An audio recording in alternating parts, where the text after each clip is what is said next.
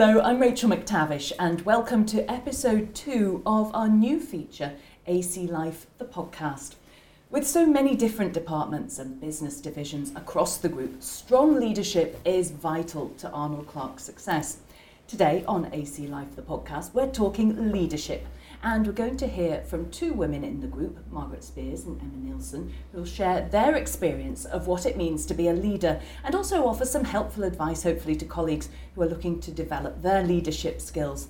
And I'm also delighted to be joined by the new Arnold Clark ambassador and tennis coach, Judy Murray, who will be sharing her perspective on leadership and some stories from her career. Well, thank you all very much for joining us. Judy, if I can start with you. You're a household name in the world of tennis, winning 64 titles yourself as a pro. You've nurtured 2 world-class player sons, Andy and Jamie, and now, amongst other things, you coach the sporting stars of the future. In all the articles about you, they talk about your leadership and the way you inspire such skills as determination, resilience, and peak performance in others. Were these qualities that you always felt that you'd had? I think a lot of these characteristics or qualities, for sure, they were all products of our environment. So I had sporty parents, so I was brought up in a sporty environment. I went to a girls' school because my dad knew I loved sport and he felt there were more opportunities sending me there when I was about 11. And I really believe that sport teaches you so many life skills that stand you in good stead for further on in life. And I think being part of school teams and club teams and county teams and even national teams as a young person really gave me so much enjoyment, but also lets you understand different strengths and weaknesses of personalities, of whatever the playing ability is of the sport, you know, trying to mix and match people, how you communicate with people from different backgrounds, different ages and so forth. So I think the sport side, leading in sport from a young age, probably gave me a lot of the skills that you need to be able to lead other things later in life. And you also had, in inverted commas, a normal career as well. Before we know you as Judy Murray, tennis coach, you worked for a confectionery company as a manager, didn't you, an account manager? Yeah, I did. I went to Edinburgh Uni and I did French and business studies, and I came out of that and the second job that I had was as a sales rep, and I worked for a confectionery company. I have a sweet tooth, so it kind of appealed to me. And it wasn't until actually just after I'd had Andy that I had to give my job up that I volunteered at the local tennis club to give me something to do. And I wasn't a coach, I was just somebody who enjoyed the game, and I discovered that I loved sharing the game or trying to teach the game, and that led me to doing more qualifications, and it ended up being a career that it never started off as that. It started off as just trying to help in the local community. Well, we're going to hear lots more about your career as we carry on. But Margaret, let's move on to you. You're Group Rental Director here at Arnold Clark. And I hope you don't mind me saying that you started here a long time ago, way back in 1988 as a part-time receptionist. Talk us through how you've moved through the company, because you've had quite a progression. Well, I've always been in rental, I've always been in that department, and I needed a job to stay. I was at Edinburgh University and I needed a job to keep a flat on for the summer. And a friend of a friend was already working for another rental company, driving cars for the summer, which I thought sounded a great job. So I applied to lots of different rental companies and Arnold Clark gave me a position. Then at the end of the summer I stayed on because I had one more year at university, and when I graduated in '89 I couldn't get a job in a role in the position I was looking at. I studied biological sciences with an honours in zoology. That's what I came out with. So couldn't get a job in that sector, and I stayed on and they gave me a full-time job at Arnold Clark. And from there I've worked up. I was supervisor at the branch there. I then moved in '92 to be a manager at a new branch. I then came back to the original branch to be manager. Then in '99 I helped develop the computer system that we have today. And then in 2007 I became operations manager for the department, and then last year I became group rental director. So did you ever consciously think, I want to move into management? Initially no, I suppose not. It wasn't something I wanted, but then once I went down to open up this new branch and start developing, then I enjoyed that role of it, I enjoyed that side of it. I enjoyed bringing the the branch on and seeing vehicles go out on hire and see it progress and get better. So there was always that desire to make it better and be profitable and bring in more money and serve more customers. So how many staff do you have now? So in the department, I think we're about 550 staff now in the rental department. So we've got 38 branches across the country, up and down, as far north as Inverness and Elgin, as far south as Southampton. So we cover quite an area. Emma, let's hear about your story. You're currently a service manager at Sterling Renault, and you've been with the company 12 years, so you're the relative baby here. And you're brought up with a very keen interest in cars, weren't you? And the actual mechanical side of things through your dad. Aye, so my dad's a HGV mechanic, so he's got a garage out the back, and it was always, Emma, come and help me test this brake pedal or whatever. My brothers are hopeless. I've got two brothers and they're absolutely hopeless with cars, so it always fell on me. How? I don't know. But yeah, that's really how I kind of fell into it. I went to college to try and do a course in light vehicle maintenance, and I just hated the theoretical aspect of it. I just wanted to be in working on stuff. So I applied for an apprenticeship.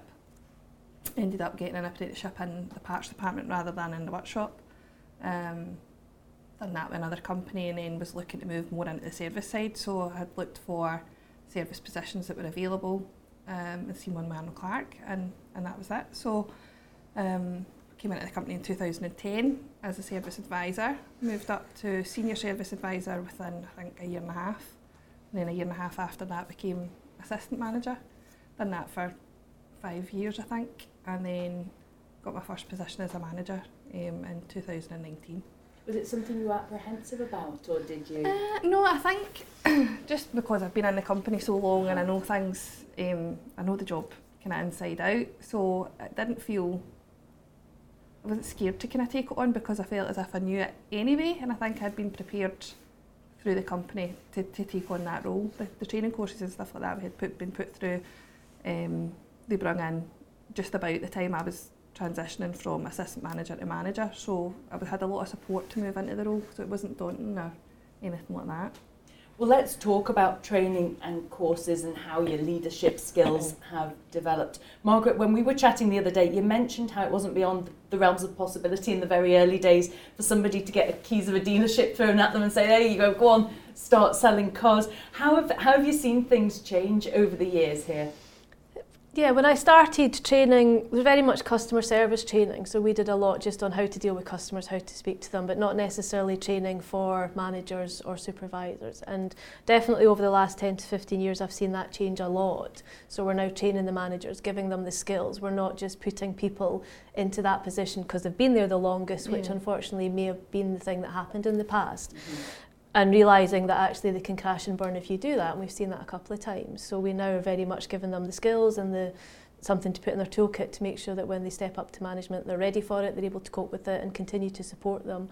I'm a great one to think you learn all the time, and you should still go on as many training courses as you can all through your life. You never really reach the peak that you're trained. I think we can still learn something every day from other people and the people around us as well. I think it's important.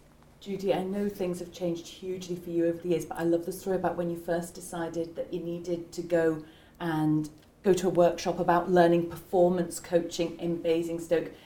This is perhaps how not to encourage people. Tell us what happened. Yeah, it was about 1994, and I had a lot of good young players at our club in Dunblane, and I realised I just didn't know enough. And there was nobody for me to learn from in Scotland, so I applied for a place on this course, and it was a year-long course, and I turned up for the first workshop, and it was in Basingstoke, and when I got there I discovered there was 18 men on the course and 2 women, and that I was the only kind of part-time volunteer coach. Everybody else had a full-time job down south. But in those days, there was no such thing as a full-time tennis coach in Scotland because we had no indoor court, so you couldn't work all year round because, as you know, our weather is pretty duff. So anyway, I get there, and one of the tutors had said to me, "Oh, welcome to the course." And I said, "I'm really looking forward to it." And he said, "Yeah," he said, "you were really lucky to get a place on the course." And I said, "Yeah, I know." And he said, "Yeah, we had to turn a lot of guys away." And so I said, "Really?" And he said, yeah, he said, in fact, we had a complaint from somebody that we turned away about you getting a place on the course. And I said, oh, really? And I just kept saying, really? I didn't really know what to say. And he said, yeah, he said, what could you possibly offer to performance coaching when you have 2 kids? And I remember just sort of staring at him and thinking, this was really my first encounter with sexism. And I was kind of a mix of angry and really like, I want to go home. And I went to the loos, and I kind of sat in the loos for ages and, sulked for a bit. And then I thought about it, and I thought, no, I'm going to have to get my blinkers on here. I've made this commitment to come down, be part of this course. I've committed for a year, and I'm going to do it, and I'm not going to let him put me off. And anyway, I completed the course, and I was the first woman to pass that LTA's Performance Coach Award. But what that course gave to me was actually a lot of information. It didn't make me a better coach. It gave me information which I then had to go back and try and form myself with. I had to practice with it. I had to try and put it into a practical sense on the court with the kids that I was working with.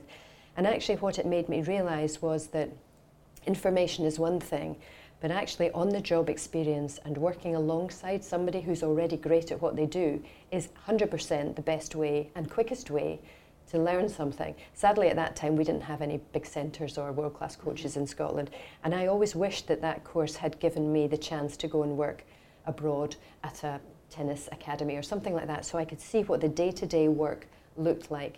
Because of course you need the theory in the one sense, but if your job is about practically applying something and communicating something well day in and day out, the absolute best thing you can do is to have some kind of work experience or apprenticeship with someone or a department or a company that is excellent at what they do. What about you, Margaret? Who have you worked alongside in the company who you thought, oh, I've learnt a lot from them?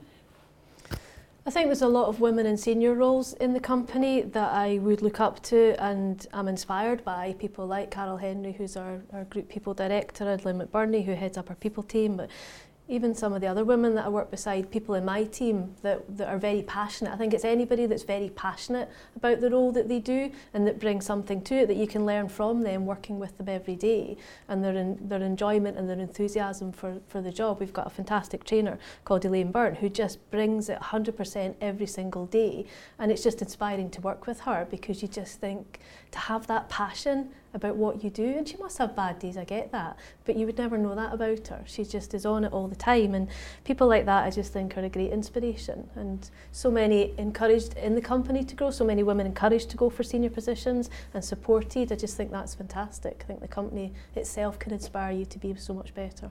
I know something that really stood out when we had our initial chat was the fact that you said in the early days and even now, you know that anybody within the company can phone anybody and ask for advice no matter what position they're in. Yeah, absolutely. Everybody's very open, the directors are, and when Sir Arnold was around, his phone number was out there if anybody wanted to ring him, and it's always been a very accessible company, which is why I think it still feels like we're a small family company.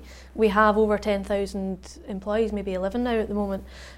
But it is still that you can speak to any of the directors. They're all very welcoming. Nobody is above their position, I suppose, is a way to say it. You don't have to jump through hoops to speak to people, and everybody is on the ground willing to talk. And I think that makes us feel like we're still very family run, even though we have a huge amount of people in the company working for us. And I think you'll agree, Emma, that that's the same. You can look up anybody's phone number and through the internet or whatever, and I've never been met with, why are you phoning me? It's always, yeah, no problem, how can I help? And it's so where do you think you've got your guidance from within the company? I've had the good fortune of working in a lot of different branches with a lot of different managers. I know a lot of different people within the company, and I like to think that I take something from everyone that I cross paths with. I've worked in probably, I don't know, I couldn't even count them, 10 different branches at least. And I've worked with such a mix of different people who have been in the company for a long time, where I've maybe went, right, okay, that's maybe not the way we would do things nowadays, or people who are just fresh into the company. And I really believe that you take a lot of your leadership from the team that you have. It's not just because I'm the manager I know everything and I know the right answers all the time. That's definitely not the case. So it's good to have fresh people coming in with a fresh pair of eyes and say, why do we do it that way? And a lot of a lot of people will say, well, we've always done it that way. And you're like, okay, right, well, that's not, we don't have to move forward that way. If there's a better way or an easier way that we can work smarter, not harder, and bring it forward, then we will. So I really think it comes from everyone. It's not just one person. I could say, oh, I've taken a lot from that person. I like to take a lot from any manager that I've got. And if there's someone who's willing to give me information that I can take forward in my career, I'll try and take it on board and implement it where I can. We were talking earlier before we came in about when women are applying for these roles and perhaps being put off initially. I wondered if any of you had any resistance from Emma. I know that it's sometimes the customers who come in and unfortunately, I actually had one yesterday, believe it or not. There just still seems to be this real stigma of a female manager in the service department, and it tends to come from older men, unfortunately. Sometimes there's women as well, like, really, you're the manager? And it's not disheartening. I suppose it's a generational thing that probably in their day it would never have happened. But yeah, I don't even know how to kind of bring it across, but it just seems to be a generational thing where there's just such a disbelief that there's a female manager in the department of cars. How is that possible? But actually I had a man commend me the other day. When a male customer commended me, I'm very glad to see a female in this position, and you've done very well and you've answered all my questions, and it's almost as if I wasn't expecting you to, but you've done very well in changing my mind. Judy, you've obviously passed on your leadership qualities to your boys, because Andy in particular is very good at being very vocal, unprompted when it comes to supporting women in sport. He does it all the time. That must make you very proud, but where do you think that comes from? Yeah, it does make me very proud, and it's very helpful because sport is, of course, a male-dominated domain. We need many more women in decision-making positions in order to influence change on behalf of the women and girls side of sport, and the fact that Andy speaks out consistently really helps us, because sadly the male voice is still much more prominent than one of the top female players speaking out about the same kind of issues. And I think that when he took on a female coach in Amelie Mauresmo some years ago now, it provoked so much attention and so many column inches, and it also provoked a lot of criticism from the men's side of the game, unfortunately. But I think that really opened his eyes to how few female coaches there are at the top of any sport, but in particular in tennis, and also how really, if you want to get to the top of something as a woman, you have to be excellent at what you do. Yeah, you almost have to be better. You have to prove yourself to be better than a man that would get it just because, wouldn't you? I think that's absolutely right, and it's certainly something that I found that it really took till Andy won his first Grand Slam and Olympic gold in 2012, and then he won Wimbledon in 2013, and it was really at that point that the media stopped calling me the pushy parent. It was like, well, it was almost like we forgive you for everything that we think you might have done wrong as a uber competitive parent, which was really the way that they painted me for many years. And suddenly it was like, oh wow, you did a great job there. It was really quite bizarre, but a real eye opener. But I think that, for me, I think it was around that time that I got the confidence because of what he had achieved. And of course, Jamie had won a Grand Slam in 2007 and had become the Federation Cup captain, which is the British women's team. And that gave me loads of confidence, because that was somebody investing in me as a good coach, rather than she's just Andy and Jamie's mum and she follows them around the world telling them what to do. Oh, really? Give me a break, But yeah, I think it's so important that we use our voices and we use our profiles and we use our presence wherever possible to make a noise. I think Billie Jean King, who's my absolute shero, she once said to me, if you don't make a noise, nobody will hear you, and you have to use your voice. And I think I started to use my voice back then in 2012 and probably never shut up since. But I think it is really important, because if you can see it, you can be it. And because there are so few female coaches at the top of any sport, I make myself go and speak at conferences overseas, because I know that women in the audience, if they see you, they'll go, could do that, or I could be that, rather than it's always male coaches. Because when I was learning how to coach, and again, because there was nobody for me to learn from in Scotland, I travelled a lot to workshops down south and overseas, and I so rarely saw a female speaker, whether that was a coach or even a sports scientist, occasionally a nutritionist, but they were all men. And if you never see it, why would you think that that's our domain, that's our world? And I'm sure that's the same in many aspects of business, especially the motor or any of the STEM careers, in fact, although it's starting to change now, but it's always slow progress. So that's really why I do a lot of work trying to encourage women to find their voices, find their presence, empower them, work together, inspire each other, motivate each other, learn from each other like we're doing today. I love hearing inspiring stories of women who have, against the odds, found a way to get to the top. And you will very often find that somewhere there is a woman who's either inspired or motivated them, or held their hand or put an arm around them and said, you can do this. It's something we hear about so many times, isn't it? Imposter syndrome, and thinking, oh, I'm not sure. We were talking about job applications and, oh, I'm not sure if I can apply for that, whereas quite often, and I feel terrible saying this because you are generalising about men, and I don't mean that at all, but quite often you'll have men who perhaps aren't qualified for the role who say with great gusto, I can do that. How do you encourage the women who are on your team to push themselves forward? We just spend a lot of time telling them how good they are.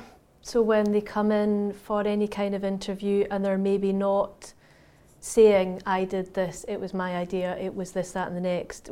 I'm fortunate, I know the staff very well, we're out and about, and so we get to know them, and the managers tell me about their staff that they have.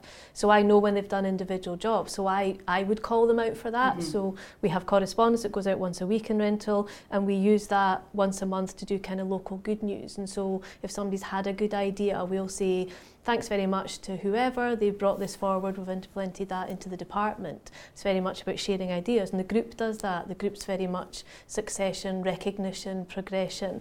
And I think for me it is just saying to those women when they come for their interview, what about that job that I know that you did? What about that project that you've headed up? What about that idea that you had? That was your idea. You tell us that was your idea. You know, don't hide behind the we. We did that. I know that was you. Tell the others about what you've done. So I find that that's quite useful, because that then gives them, it's that whole thing about just actually saying to somebody, that was a really good job. That just means so much to people, just taking time out to say to them. If I know that they've done something, I'll try and mail individual people to go, I've heard you've done this, that's a great job. I heard you've brought this, I've heard you've succeeded. When the branch makes money, I'll mail the whole branch, not just the manager, to go, well done team, great guys. So it's just, I think, encouraging them and knowing them to be able to say to them, no, I know you did that, you need to shout about that, you were really good, you need to tell people you're good. You're nodding in agreement there. Yeah, it's almost like just picking them out for the good things that they've kind of done. I've never worked with someone, or a female, who kind of said, oh, I can't do that, or I don't think I'm going to be very good at it, or anything like that. The females that I've worked with in the motor trade have always been quite confident in their abilities and things like that. I've never actually come across anyone who thinks, oh, I wouldn't be able to do that because of X, Y, Z. But I think we do touch a lot on we, and we're a lot more inclusive of it was us as a team that did it, or we had that great idea, and it's never just well, I did this or I did that. So I think, like in one-to-ones or 10 at 10s, I like to again pick that person to say, listen, you've done a great job with that. Or if they dealt with something really well and I've noticed it, or I've seen it happen, I'll say to them, listen, that was a really good job that you done there, you dealt with that really well. Just to give them that. I think we forget sometimes how good it is to feel that personal sense of achievement. And I think throughout my career, I felt that lacked in some aspects. So I feel now that maybe I do it too much. I don't know if there is a too much, but I like to put that out to say, listen, you've done a really good job there and you handled that really well. Just so that person can then feel I am doing a good job. I think nothing beats that feeling of somebody, of somebody saying you've done a good job there. Now, what about being managed yourselves by your managers? Margaret, what about you being managed? Do you think you're an easy person to manage? I don't know, you maybe need to ask the people that manage me. I certainly like to know if if I'm going wrong in any way. And over the years, I've been fortunate that, in a nice way, if I'm maybe not going down the path that they need me to go down, that they will say to me, actually, we need you to do X, Y, and Z. But I like the fact that they have the confidence to do it. So I like to be told what to do and then probably left to do it. And then if I am way off, for somebody to come back and go, actually, no, this is the path you should be doing, you shouldn't be overdoing that. And I've had that a couple of times with managers where they've just sort of said to me, right, yeah, that's great, you're doing a good job, but actually we need you just to focus a bit more on this, or this is the goal. Eddie's very good for telling you very straight where you need to be going and what he wants your department to do, and leaves it in no uncertain terms. But I like that. It's very straight and honest, and it's very much, right, okay, sit me down, one-on-one, this is what we need from you. And sometimes that can be very daunting, and sometimes it's, right, I have no idea how I'm going to now do what he's asked me to do. But I'm a great one for going away and sort of giving it 24 hours and just thinking, rolling my sleeves up and going, right, okay, this is what he needs. I'm here, I'm in this position because they obviously trust me. It's back to the imposter syndrome. I think women are probably worse at that or better at that, I don't know. I think we suffer from it more, but it is that whole belief of, I'm in this position because I've done a good job and I'm here. I'm doing this job because I know what I'm doing. I've worked my way up, I've done all those roles, and I'm here and I know what I'm talking about. And therefore they've got faith in me to do it. And they leave me to do it, and they have the confidence to do it. So, I like to be managed. I like to be thanked for when I've done a good job. I like to know I'm doing a good job. I like feedback that way. But in terms of, how I've been managed over the years, I think it certainly has worked for me. And comfort zone, you spoke about a lot. I'm a great one for pushing people and myself out comfort zones. I just think it's scary, and you do it, but after it, that buzz off, I did that. I didn't think I did, but I did it. That was great. And I push my staff all the time. They hate me for it, but I push them all the time. So what do you do that pushes you out of your comfort zone, Emma? Oh, I do. I like to stay in the comfort zone quite a lot. I think probably, there'll be things that come up. I used to say when I was an assistant manager, any time the manager went off, that would be the time that nothing I had ever heard of before, or something that had never cropped up before in my whole career happens. And it was on me to deal with it, and I'm like, oh my God, why does this always happen? But it was every single time they went on holiday, and it just, something obscure would happen, and I would have to figure out how to deal with it. So that pushes me out of my comfort zone quite a lot. Learning how to deal with different staff members' abilities and how they learn, I find quite challenging sometimes. It's not just one size fits all for everybody. So I'm doing a training course at the moment with Renault the manufacturer, and it's all about like how you take how those people learn and try and adapt your management style to help them to learn more, because how you learn is not how they learn, and how they take information is not how you take information. So it's quite good to see it from that point of view. Like, you could be saying, okay, go and do XYZ. They go and they do XYZ, but they've got no idea how they got to the complete part of completing XYZ, but they did it. So sometimes it's good to sit back and reflect on, right, okay, does that person fully understand what I've told them, and have I explained it well enough, rather than just going, okay, go and do that, and then I'll come back and I'll see how you've got on. And what's more about kind of looking at it to make sure they understand why they need to do it that way, and I find that quite difficult sometimes in a busy environment. So what, if I could ask you all, Emma, I'll start with you, what would be your piece of advice, either to a younger you coming through, or to somebody who's thinking, I want to step out of my comfort zone, I want to perhaps take that next step forward into a leadership role? What would your piece of advice be? 100% do it, because the only reason I've came out, well, I've got to the position that I'm in at the moment, is by doing the things that have put me out of my comfort zone. And it's like Margaret says, once you've done it, the satisfaction and the buzz really that you get after having been so scared about doing something and then doing it and completing it and accomplishing it is phenomenal. The feeling of having actually achieved that is far outweighs the fear that you had before starting it. So 100%, if you think it's something that you'd like to do, but like say imposter syndrome or something like that's holding you back. I've suffered from imposter syndrome, and most days I'm like, am I good at this? Really? But you overcome it because you can prove to yourself you know the job, you're in the position because you're good at what you do, and you've been given the position because you're managers know that you're good at what you do. Margaret, what about you? What would your piece of advice be? I think it's believe in yourself, but also know that you're there because people believe in you as well and have put you there. And we do that with our people that are coming through to be supervisors, team leaders, whatever it is, by saying to them, we want them to succeed. We want to see them do well. We want them to be the next. We need succession planning in our department. I'm not going to be here forever, I'd like to take retirement at some point and disappear off in the sunset. So we need succession, we need, people to come through.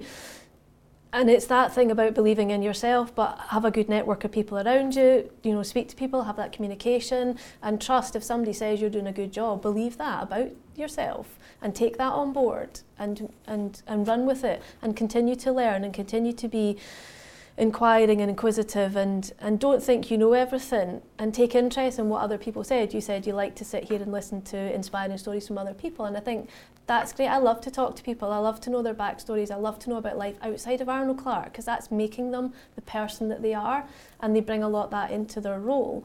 And I think it is just about being open to what other people are saying to you. And as a manager or a leader, you don't have all the answers. Yeah, it's about building a fantastic team. And our general manager, Jeff Clark, who's one of the Clark family, he did that and he always has done that. He says he doesn't have the answers, but he's built an exceptionally good team around him that we all know what we're doing. And I think that is important, that we are part of a team. We're very much team in Arnold Clark. Yeah. Judy, what would your advice be to somebody sitting listening to this? Yeah, I agree that it is a lot about self-belief and knowing where it is that you want to go.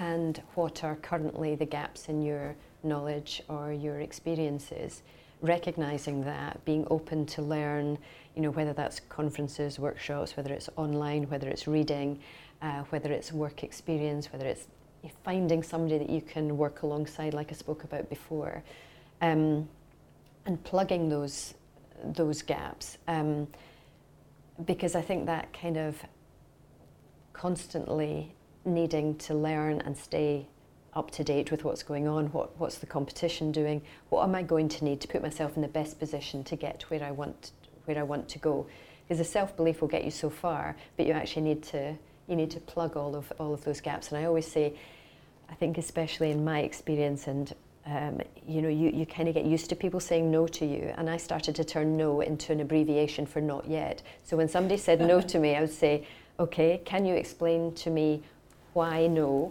What do I need to do to, whether I was trying to access funding or get into something or move further up, or whatever it was, and find out what actually is it. Because once you know what you're dealing with, it's right, okay, I can go off and learn that, I can go and work with that, I can go and do that, and then I'll come back. So it is all about asking the questions. I think it's a lot about developing a thick skin as well, because none of us got anywhere without making mistakes.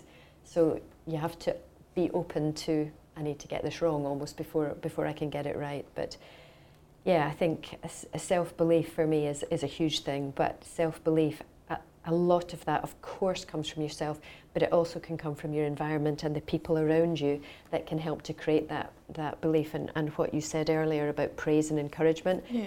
I don't think in this country we are good enough at shouting about what we've done brilliantly, or praising and encouraging others, or receiving praise ourselves. Yeah. I don't think we're good at that as a nation. We need to get better at that, because if we want to create more leaders, you need to have that. You need to be able to feel good about yourself, and that doesn't mean shouting it from the rooftops. Some of the best leaders are the quietest people, and you can lead from the front, you can lead from the side, you can lead from behind. There are all sorts of different leadership styles, and I've seen that in coaching. And what you said about getting to know the people that you work with as people in order to know what they respond to, what they react to, you can do a much better job of finding the right way to communicate and the right content to put in front of them if you know them as people. And sometimes that means doing a lot of social things with them, because they're more relaxed in a social environment and they open up to you more. So I've certainly found that with coaching. One size does not fit all. You have to adapt your style to whoever is in front of you. So I think, but I am a huge believer in self-belief, but self-belief comes from the environment and the people around you. Well, that's all we've got time for today. So thank you so much to my guests for sharing your experiences. Judy Murray, Margaret Speirs and Emma Neilson, thank you very much for giving up your time today. I hope you found today's episode to be inspiring and that it's given you food for thought. If you'd like to develop your skills, please check out ACE Learning for access to hundreds of personal development courses, or have a chat with your manager about your own progression journey. For now, thank you very much for listening.